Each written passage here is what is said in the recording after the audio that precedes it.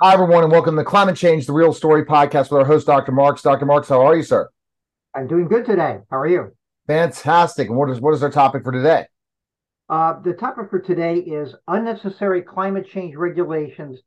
They're actually the root cause of inflation and our military decline. Okay, let's hear it. Okay. Well, let me begin with all of the podcasts that I've given are A, my opinion, as all podcasts are, but B, it's food for thought. I want people to think about some of the issues that I bring up and make their own decisions. I do not want to dictate down to anyone, but I want to bring to their attention things that they may not be aware of. Okay, let me begin by saying most every American citizen has felt the bite of inflation and recognizes our military decline, as seen in the recruitment of military personnel, our depletion of our military equipment as it's going to Ukraine and we're not replacing it fast enough. And that's evidenced by the Afghan pullout and what you see in the news every day. This is not news to anyone listening to this. However, its relationship to climate change goes under the radar and underreported, as you might guess. This should be evident in the current UAW, United Auto Workers strike. Now, President Biden goes over there to Michigan and he puts on a bullhorn and he tries to make it off that he's on their side. And of course, he's pandering for votes, but he doesn't tell them that his mandates about electric vehicles are what's causing them to lose jobs and why the inflation of the Biden policies, particularly promulgated by climate change regulations, have depleted their purchasing ability. That goes unseen. And I think a lot of the UAW workers kind of realized the roost that he was pulling off. Uh, and the fact of the matter is, you don't need everyone to drive an electric car. As I've been saying in all the previous podcasts, carbon dioxide, CO2, and fossil fuel burning is not the root cause of climate change. You can have a nice, clean car, you can have solar panels, but you will not change the climate one bit.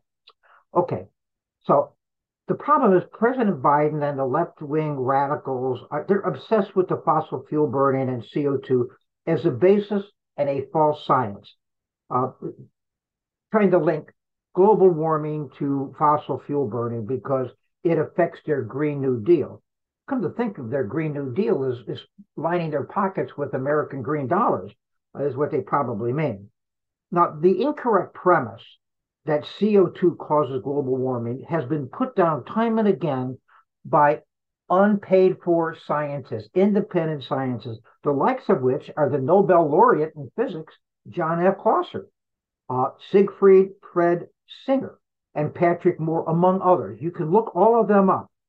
Independently, they have said to the world that CO2 and fossil fuel burning is not at the bottom line of climate change. Now, other people like researchers like Michael Schellenberger, who's actually a candidate for governor of California and has been a real environmentalist for many years. He has a book called Apocalypse Never. I read it. I recommend anybody to read it.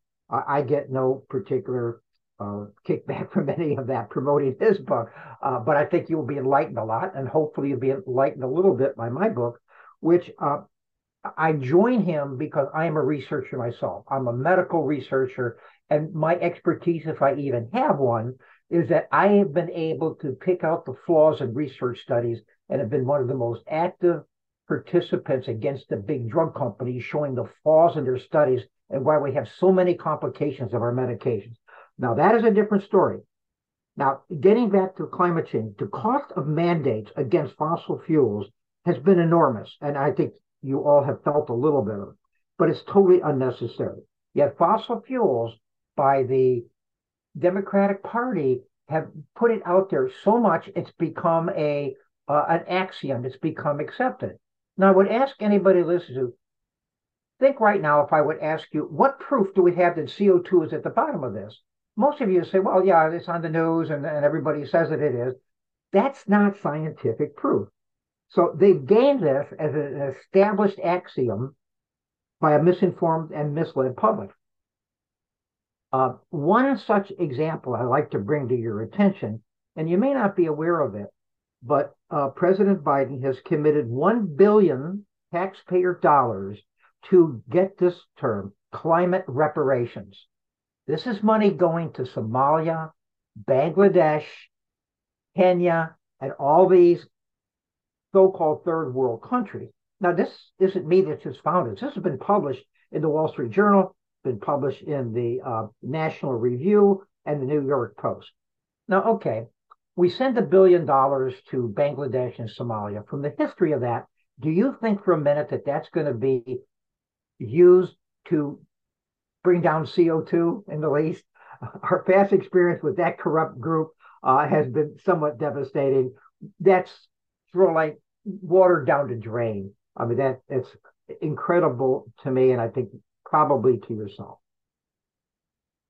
The return to diversity of energy needs to be reinstilled. When I say diversity, electrical energy by solar and wind power is very welcome, but it can't replace the energy density that fossil fuels have. Octane, propane, all of these type of carbon change release much more energy than electricity. So there needs to be not an abandonment of it, but an accommodation of fossil fuels along with electrical power. Now,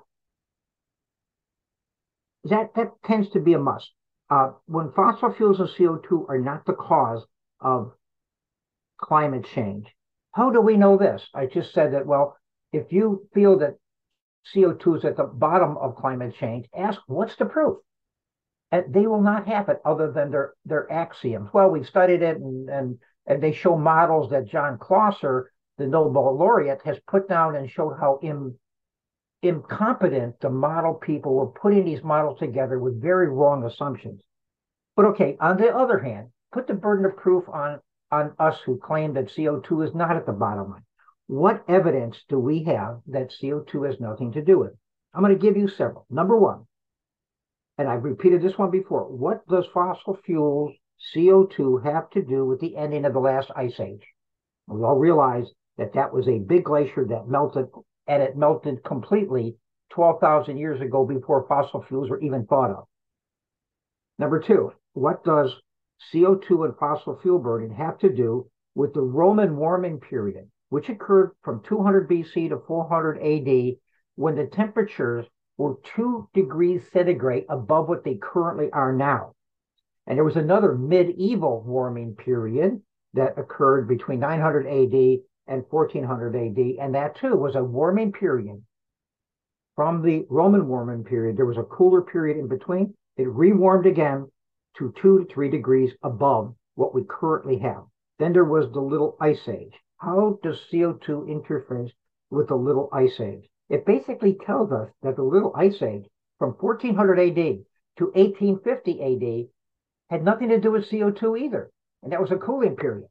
So that tells you that CO2 is not the bottom line of this warming, cooling trend that we have seen that nature has put upon us. Okay, number four, Al Gore's Inconvenient Truth depicted smokestacks circulating into Class 5 hurricanes and were visible. Well, poor Al Gore probably flunked Physics 101 because CO2 is odorless and colorless.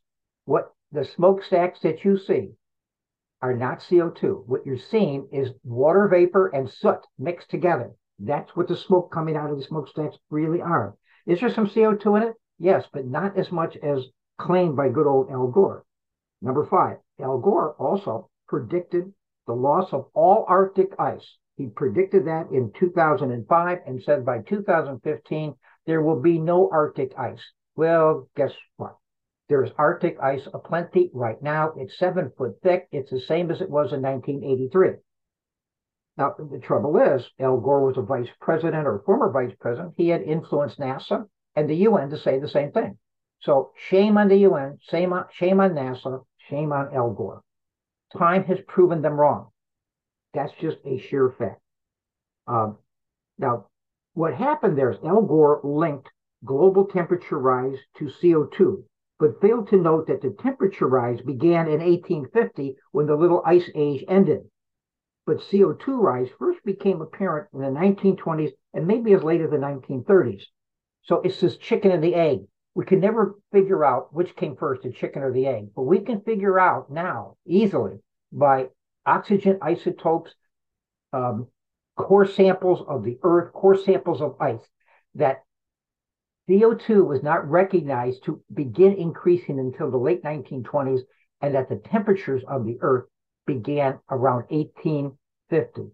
So what happened there that he didn't realize, again, flunking physics 101, is that the amount of any gas, oxygen, nitrogen, carbon dioxide in a liquid is dependent on the temperature. As the temperature rises, it gives it off. So most of the CO2 rise that is recognized now and automatically linked to the global temperature rise, it's just the reverse. The global temperature rise links it to the CO2 rise. Excuse me, let me.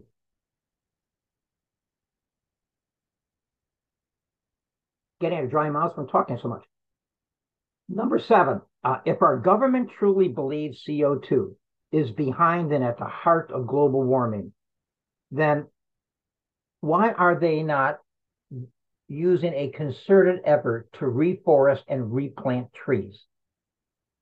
That is one of the best ways to deal with carbon dioxide rather than a carbon tax. Carbon tax doesn't remove any CO2 from the atmosphere. So also coral reefs. Coral reefs are the uptake of CO2 at our oceans. They're not doing anything to reseed coral reefs. I mean, individual companies and some universities are trying to do that, but they are small potatoes compared to what the government could do. And so, Dr. Marx, is it just basically what's happening is that just they don't want to look at other options. That's it. They don't, because they're interested in we as a public accepting a carbon tax. They're not really interested in decreasing CO2. They're interested in a ploy. They're trying to put a fear into the American population, and fear is the one thing that can overwhelm true facts and overwhelm current data. And it's a ploy for votes and a ploy for power. Now, the last one I'll give you is since 2005, the U.S. has reduced CO2 emissions by 13%. Have we seen this as an impact on global warming? Not really. 2023 was the hottest summer on recorded record. In fact, July is the hottest month in recorded record. If we've reduced CO2 emissions by 13%, you would think there would be some impact toward a cooler summer, but there wasn't. So as CO2 reductions by man-made sources a futile exercise other than for political gain? I think so. And I want you to think about that as you go to the polls. And when you go to the polls, maybe you want to fill up with gas as you go and stop at the grocery store and buy a few groceries. That might reinforce some of the points I'm making. Thank you. All right. That was Climate Change, the Real Story with Dr. Robert Marx. Pick up Climate Change, the Real Story, available in all different finer bookstores. Thanks, Dr. Marx. Appreciate it. It's all also right. Yeah. All right. Take care.